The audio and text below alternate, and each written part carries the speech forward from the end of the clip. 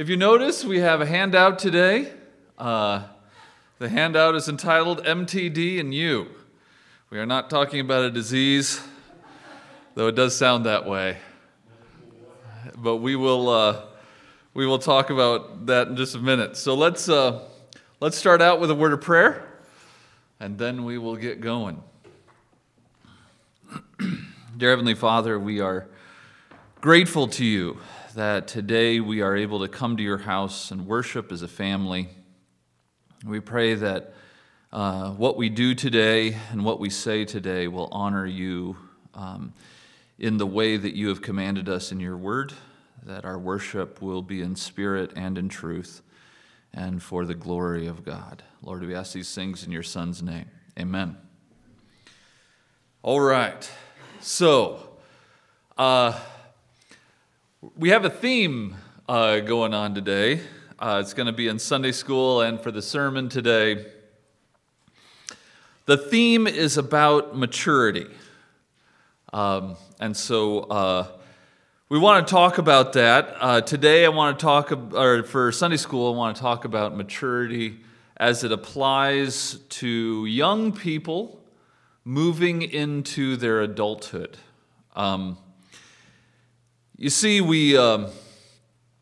many of you are young people moving into your adulthood, and some of us have we have children that are moving into their adulthood.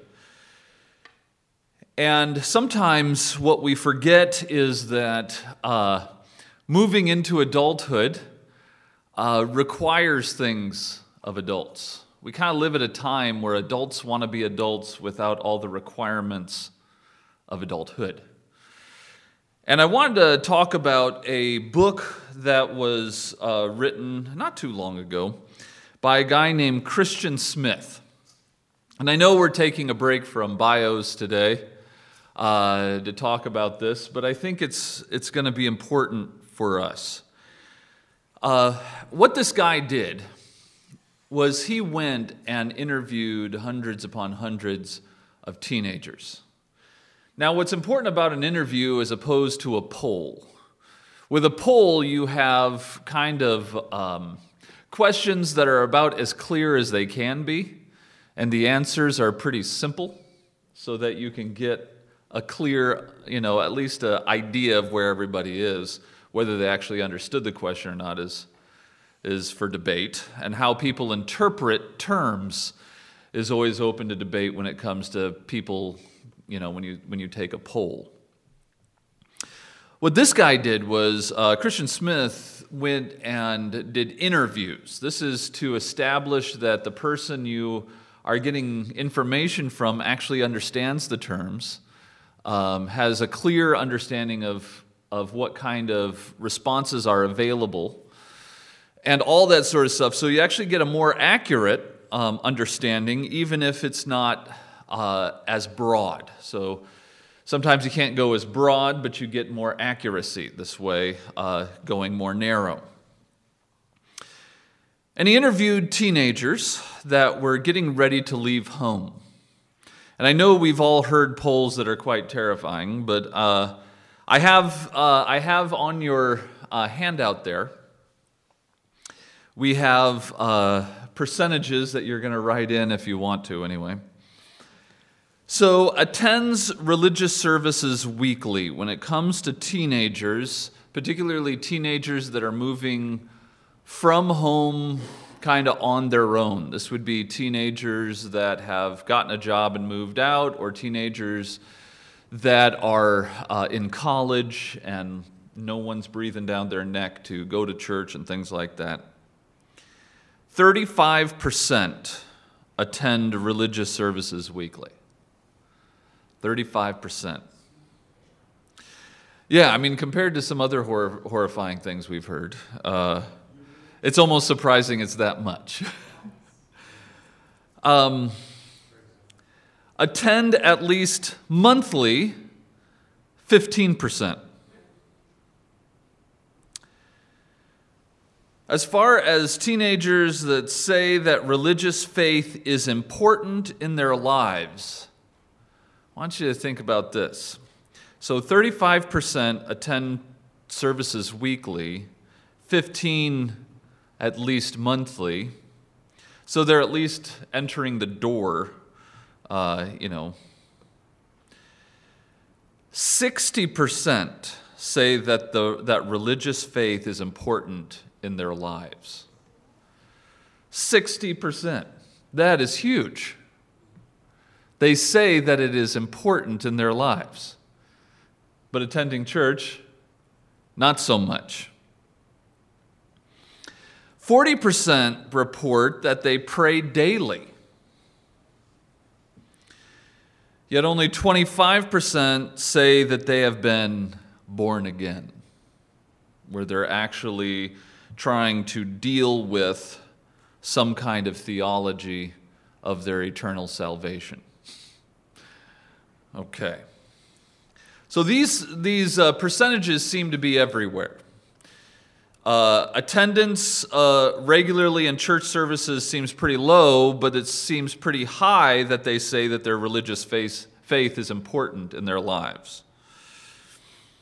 You have a fairly high number saying that they pray daily, yet a really low number saying that they actually understand their faith enough to know what born again is, and they assign themselves to it. So what they find is that teenagers feel good, many of them that actually do attend, the teenagers feel good about the congregations they belong to. Some say that faith provides them with guidance and resources for knowing how to live well. And what all this is kind of demonstrating that this man found in his interviews with these teenagers is that kids who come from very religious, or if I can put it this way, Christian families, who are faithful and find intense importance not just in attending but understanding and pursuing God, these teenagers are moving from that to a spirituality. That they feel that there is a spirituality that they can achieve without attending church very often. There's a spirituality that they can achieve without really pursuing God, since that takes time. They seem to pray, but the question is, who are they even talking to? What Christian Smith realized was that very few of these teenagers were actually even Christians, and that's your first word anyway that you're going to be writing in there. Very few of these teenagers are actually Christians. The trend is that young people who have been brought up believing, or at least attempting to put in their heads that your church is important because God is important. God is important, therefore you need to pursue Him, which takes discipline and work. And now we have young people that grow up hearing that and moving away from it, saying, I don't need to work at it. I don't need to be committed to it. I can achieve it on my own. And this is where he found that young people end up. He said he calls it moralistic therapeutic deism. MTD. And so in today's Sunday school, I want to introduce you to MTD.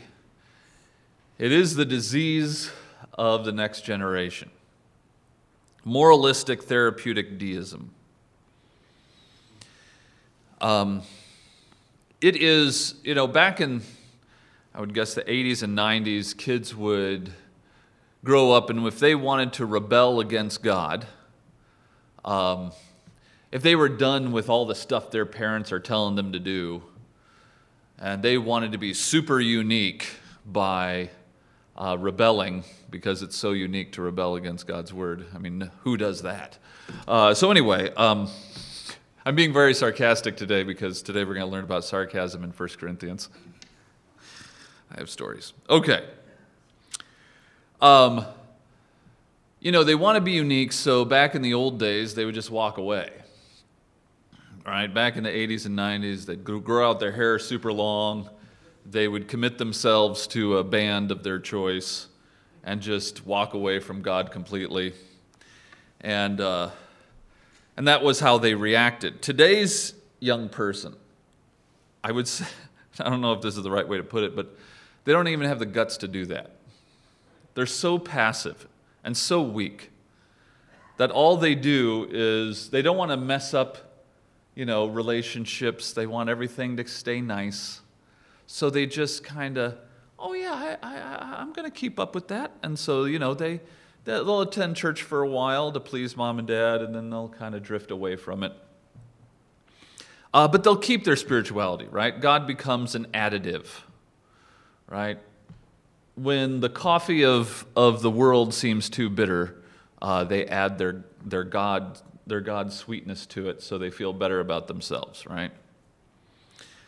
This is the young people of today, and it's turned, according to Christian Smith, like I said, to what he calls moralistic therapeutic deism.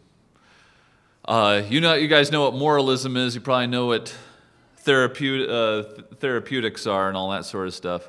Therapy. But what is deism? Does anyone have any ideas what deism is?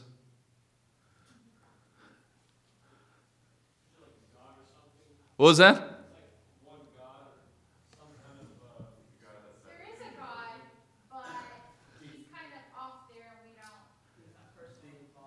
Yeah, good. Look at this. This is a seminary church, isn't it? Yeah, everyone, y'all know what it is. Okay, so deism is the idea that God got everything going. And like a clock, he got the pendulum swinging, and then he's gone. You might call out to him every once in a while, and he might turn his head and go, oh, what's going on over there? That watch I just made.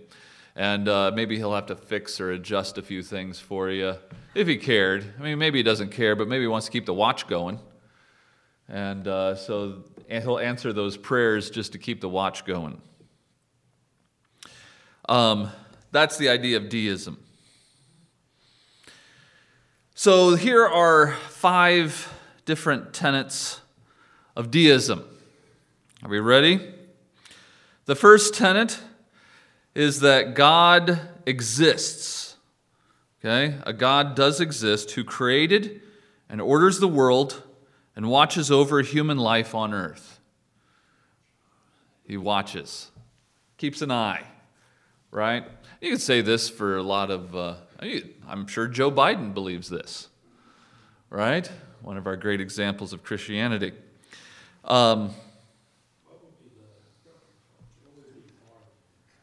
What was that? Well, we're going to get there. Yeah, so the question was, what would we think of that first tenet? We'll get there. It's a good question. Because we say these things too, right? Okay, number 2. God wants people to be good, nice, and fair to each other, as taught in the Bible and by most world religions. That's your fill-in-the-blank part there. I mean, it is true that most world religions, want people to be good, nice, and fair to each other. I suppose in Islam, that's achieved after everyone becomes a Muslim. And then you can start being nice, but you got to convert first, and sometimes that takes some war. Okay. But eventually you get there. Okay, number 3. The central goal of life is to be happy and to feel good about oneself. To be happy and feel good about yourself. That is number 3. Number 4, God does not need to be particularly involved in one's life except when God is needed to resolve a problem. That's your next one. To resolve a problem. Otherwise, he's watching you, right? Making a list. Sometimes he has to check it twice. but He's watching. Number 5, good people go to heaven. That's your next blank there. Good people go to heaven when they die. You'll notice there isn't a 6 that deals with the other one. All right, we don't need to, that's right. And you know what constitutes a good person? Deep down inside, we're all trying to do our best, right? And if you're doing your best, then why wouldn't that be what a good person is? Okay. So, what part of this is the moralistic part, do you think? Yeah, that's right. That the central goal that God wants people to be good, to be nice and fair to each other. And you can see this in our political world as well. But these are the basic tenets of young people as they leave a lifetime of Sunday school, a lifetime of sermons that are preached to them, some of them a lifetime of Christian schooling.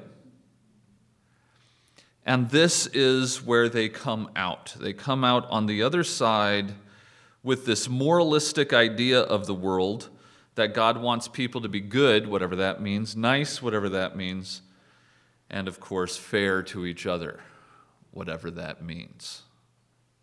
Okay? And then, sometimes they're even introduced to other religions, and it seems like all other religions are saying that same thing. I mean, isn't it true that in Buddhism, that being good to each other and being nice to each other is very important, especially being fair? I mean, why don't we just become Buddhists? Then you don't even have to worry about a God anymore. Why not Mormons? I mean, isn't, what's his name? I always forget his name.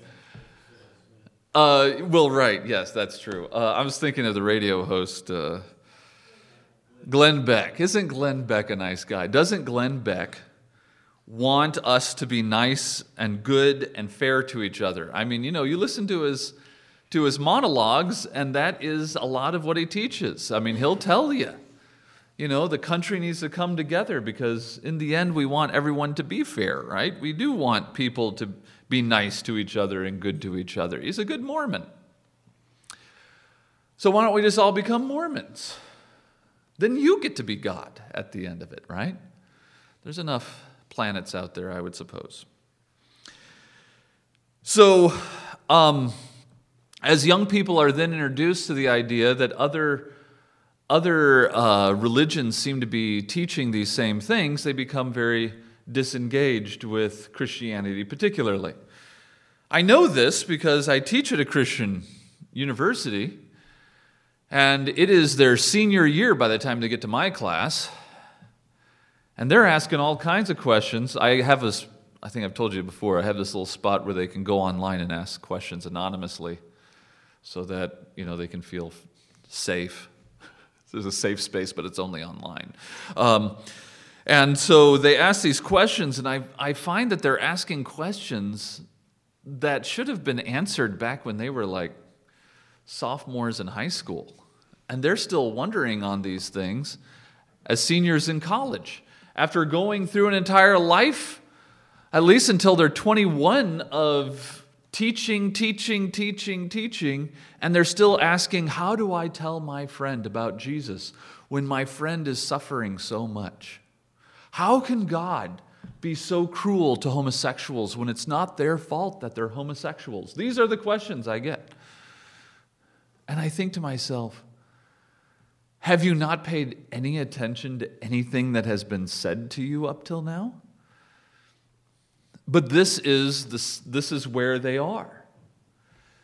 That all these years of doctrine, of Sunday school, of Christian schools, of parents, have led them to this idea that God wants people to be good to each other, nice to each other, and fair. And it seems like that's where everyone else is coming from as well, so it's not really particular to Christianity. When they have learned, I would guess, what good means to God, or maybe they haven't, that good is actually a theology that's tied to God's holiness, that has a lot of implications about what good means, and it doesn't just mean that everyone gets what they want. And being nice to people, how ironic is it that a lot of teenagers who scream at Christians about, in Christianity, no one's nice, and they don't even know how to be nice to their parents. Okay. That's the moralistic part. What about the therapeutic part? Which of these are therapeutic to young people?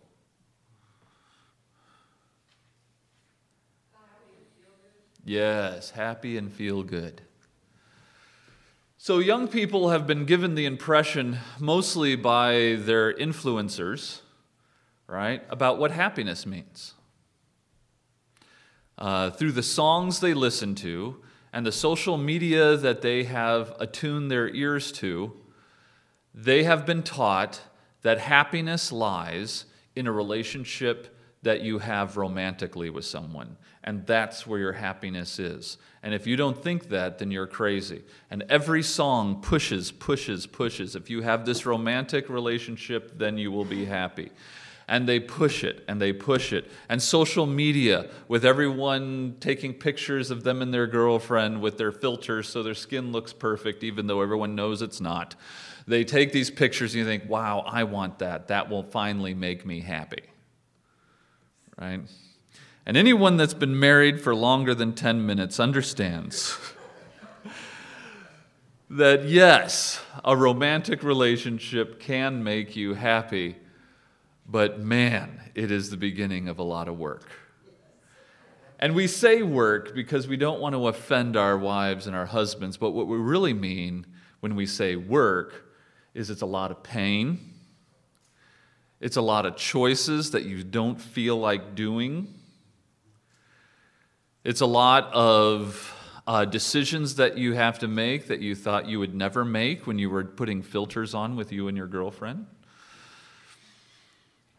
It's at times having fights that make you think, I don't even know who this person is or ever want to know them.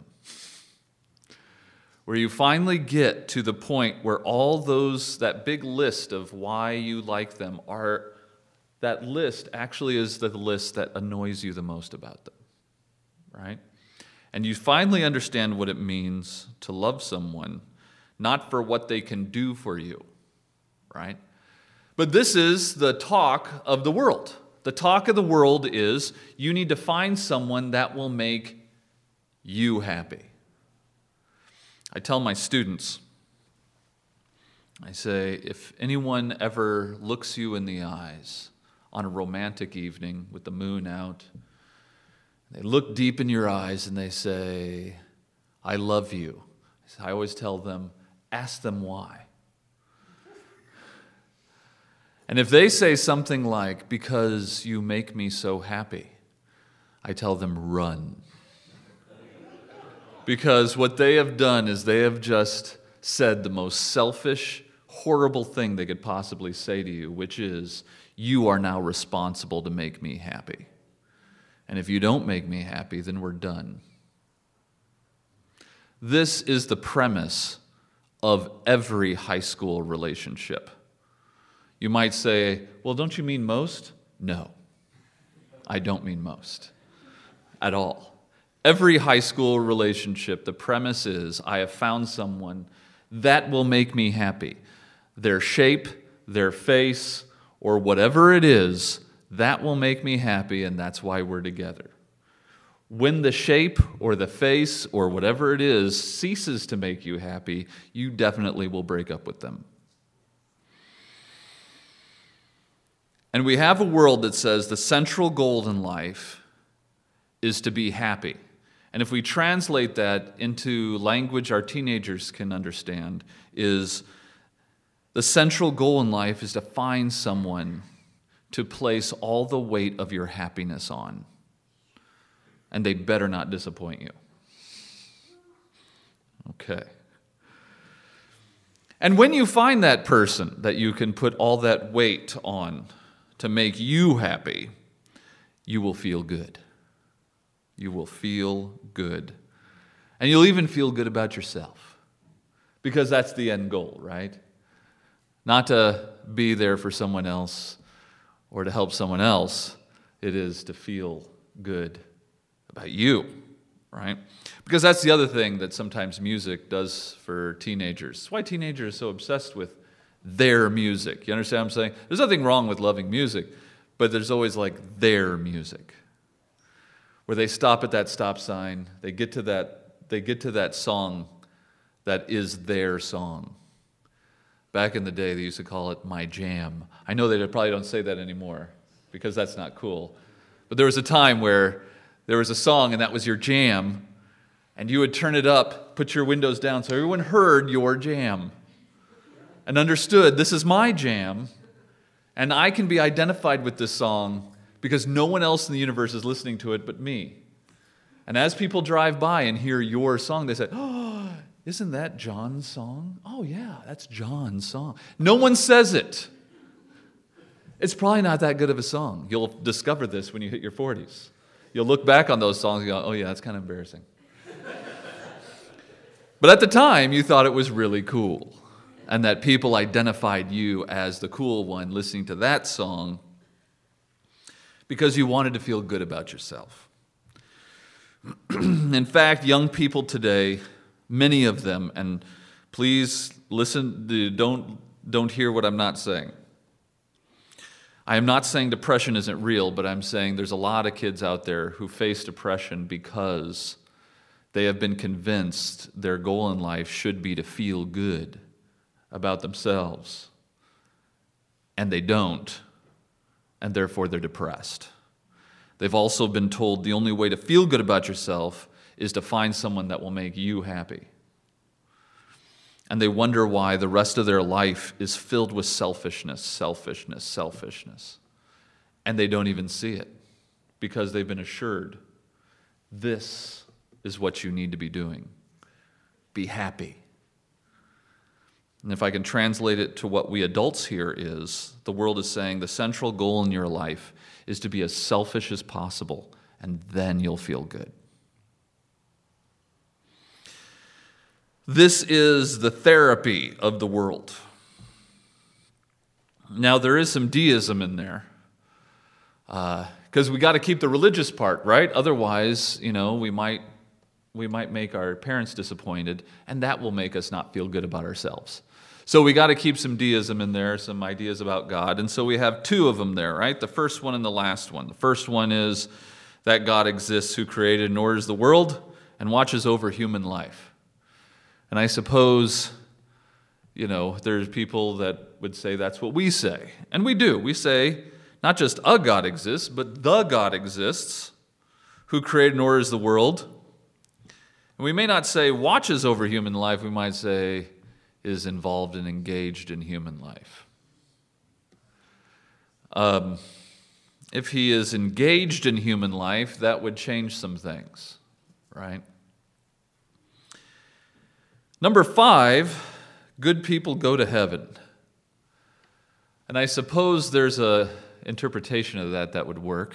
What does it mean to be good when God says no one's good? I guess the only good you would have is if you were united with Christ, who is good, and then you would go to heaven. If that's how you're looking at that, that's not a bad interpretation. But that's not how teenagers look at it a lot of times. A lot of times, teenagers are looking at this as good people go to heaven when they die means people that I believe have met my standard of ethics are definitely going to go to heaven. And if God disagrees with me, I can't worship that kind of a God. And I know this because I talk to these students often, teenagers who are students. And the thing that they say, and oftentimes because, I find that the longer I work with young people, the more you end up talking about sexual relationships because their bodies are designed in a way that's what's on their mind.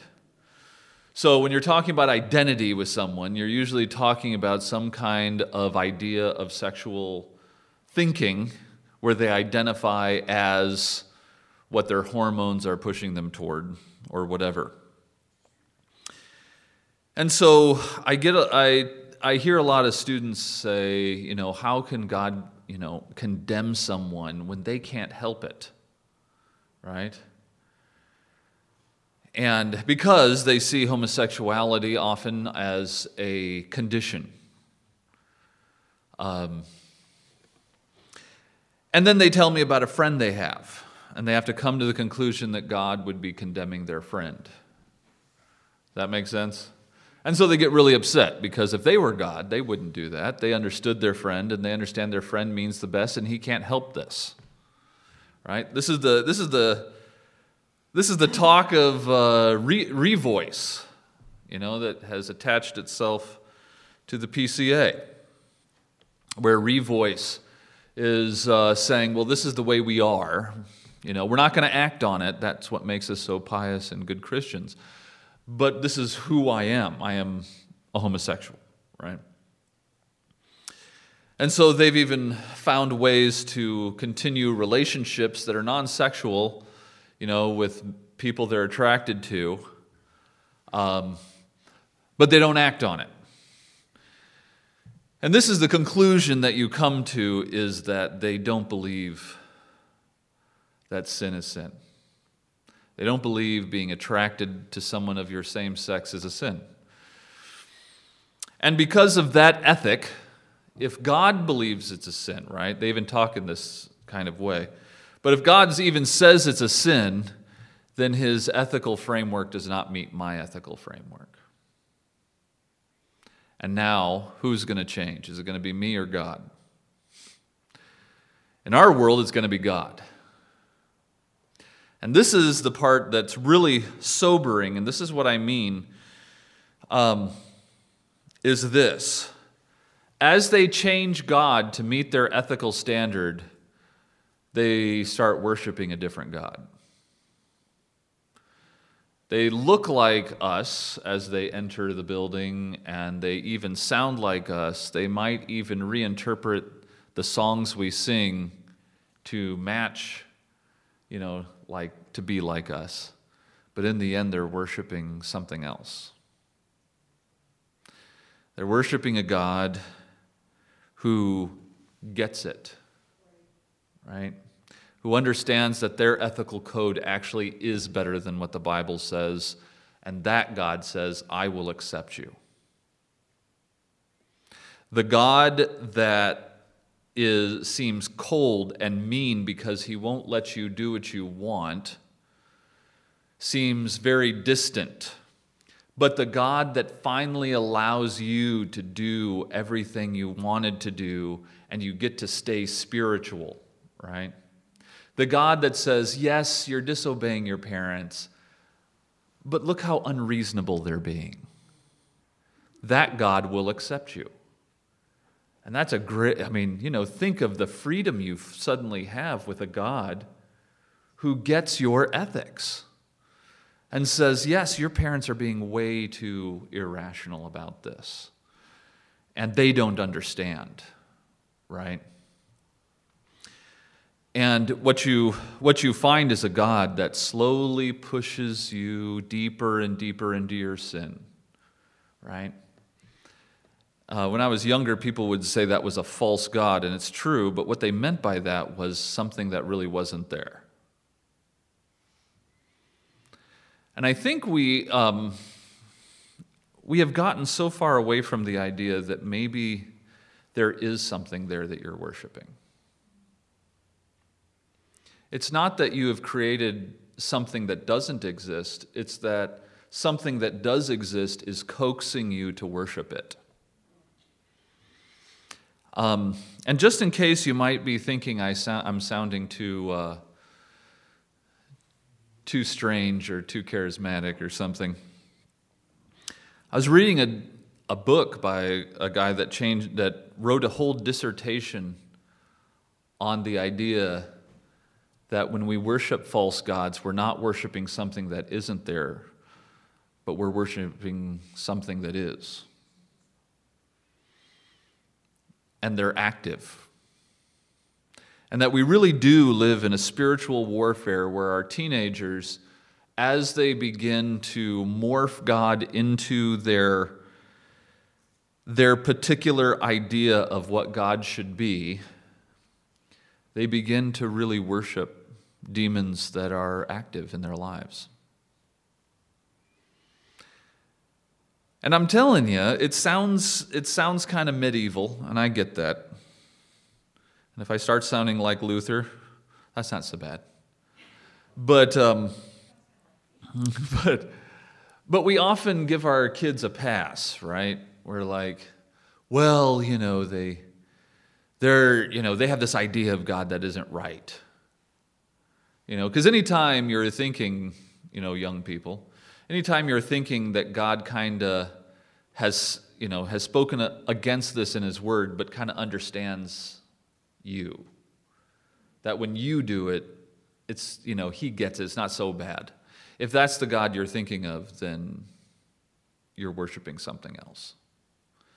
If you're thinking of a God that kind of has room for you to treat your parents as you will, because they are being whatever to you that you think is bad. If you think that's the God that is sympathetic towards you, then you're worshiping something else. If there is a sin that continues in your heart, a sin that constantly is there, if you are battling pornography right now, I hope you're battling it. But if you're battling it and there are times where you fall into it and you think, well, maybe God understands that this is difficult for me, and God gets that this is, I don't want this, and so this is, I get it's a sin, but it's not that bad because, I have an addiction or I'm going through a hard time. God understands that I'm under a lot of stress right now. And we start creating a God that is no longer holy, but a God that is like our buddy. It is true that through Christ we have a friend, but this friend is still holy. When we sin, God doesn't get it. When we continue to live in this moralistic, therapeutic, deistic world, God is not thinking, well, they've had a tough childhood. God is not thinking, well, this is difficult for them. We got to be patient. God's demands are God's demands. And if I were Satan, this is what I would do. I would get my demons to convince all the young people I could that the God that passes on His holiness is the God for you. And you really can worship God through the God that passes on His holiness. In fact, I would even have my demons comfort you in that, where you would find comfort in these ideas so that you would continue to worship my demons. I would also make any talk about demons and Satan sound kind of crazy, and any kind of sound of grace, mercy, and peace sound like the answer. Because it's half true, right? It is the answer to your life from a holy God. From a holy God. We want the grace, we want the mercy, we want the peace, but we just want it from a God that's not holy. I've been dealing with this even within, I have a brother who has fallen away from the Lord, if he is still with the Lord. And he constantly talks about God's grace. and how he doesn't feel any guilt because God has already forgiven him of everything. And so he doesn't need to feel guilty because he knows he rests in God's forgiveness. And what he wants is a God who forgives. He wants a God who gives you peace. He wants a God who has grace and mercy on you. But he doesn't want a holy God. Holy gods are mean. Holy gods demand things of you. Holy gods say, be holy because I'm holy. And holiness annoys us. And yes, there are Pharisees in this world. But Pharisees don't get to then be the excuse for not being holy. How, and I've told a lot of young ladies this, and I've told a lot of young men this, you want to know the character of the person you're dating, which you probably won't know because they're being really nice to you all the time. And when someone's nice to you, you assume they have good character because after all, they were smart enough to be nice to you. And so I had a young lady in my office the other day who had heard something I'd said in my class, and it worried her about her relationship with her boyfriend, and I said this: if you really want to know what he's like, watch how he treats his mom. That will tell you his character. Does he cut up on his mom around you? Does he respect his mom? Is he in his 18 to 21-year-old self and still expects mommy to be a mommy instead of being a help to her? Because however he's treating her, that's how he's going to treat you. If he treats his mommy like a mommy, then he's going to expect you to be a mommy, right? And if he disrespects her, he's going to disrespect you. You better believe it. You just have to make him mad enough. And I say the same thing with young ladies and their fathers. And so this is, I say all this because I want us to be on the alert that sometimes as we watch our children grow, or as those of you in here that are entering into the world of adulthood, I want you to be aware that there is a religion that will be very easy for you. The religion of moralistic therapeutic deism is a very easy religion. You even get to keep going to church and maintain relationships there. You can even fool your parents into thinking you're okay so that you don't have to deal with that. It's one of the easiest religions out there. And you don't have to be so strict like your parents were, who were so strict. I want you to be aware of this because without the discipline, we're going to talk about that for church this morning. Without the discipline of true Christianity, this is where you're going to end up. Because discipline means you have to do hard things. And when Christianity asks you to do hard things, the thing that's going to motivate you is your love for Jesus Christ. If you don't have that, then when you are asked to do hard things from a holy God, you will say no, and you will worship a different God that will let you be who you want to be. So I say that warning to those of you that are entering into adulthood and those of you that have children who are entering into adulthood. Beware of MTD. I wish there was some kind of inoculation for it. I think the one inoculation we can have is the love for Jesus Christ, which I think is one of the things that we are losing in our society today. We have kids who are really interested in ideas. They end up going to seminary. We have kids that are really interested in their little worlds of interest and all that sort of thing. But it seems really hard to find people who love Jesus Christ, who even know him enough to know what to love. And so my encouragement to you is that you don't have to fall into that, young people. Serving a holy God is going to be the only way that you will survive, the only way that your soul will enter into eternity with the kind of happiness that you really are looking for. The big lie is that a holy God will keep you from happiness, when the truth is the demon that wants you so much,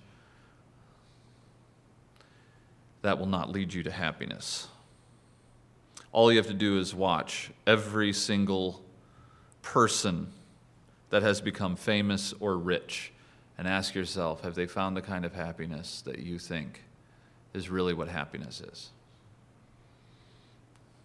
I'll leave you with this. I saw this kid last semester wearing a Nirvana t-shirt, as if they were even alive when Nirvana was around, but I'm sure they thought it made them very cool. But I'm sure they also didn't know that the lead singer of Nirvana, Kurt Cobain, who was given the only responsibility in his life was to be loved by millions of people and to do the one thing he liked, which is sing. He was given millions upon millions of dollars to do this. People loved him. He changed the face of music. People stopped wearing high heels and big hair on stage because he said, no, you can just fall out of bed and go on stage. And people said, yes. All he had to do was be rich and famous, and he put a sawed-off shotgun in his mouth. I tell kids that because I want them to understand the lie ends there. The lie ends there when it's too late. He worshiped a demon for as long as he could, and the demon had nothing else to promise him, so he put a gun in his mouth. Please know, young people, that is where their happiness ends. But with a holy God, you have happiness for eternity. Let's pray. Dear Heavenly Father, we thank you for your goodness to us. Lord, even when we are not good to you. Lord, we thank you for your faithfulness to us, even when we are not faithful to you. Lord, we pray for a morning of worship that will be honoring to you, and that words said on your behalf will be words with power from your Holy Spirit. Lord, we ask these things in your Son's name. Amen.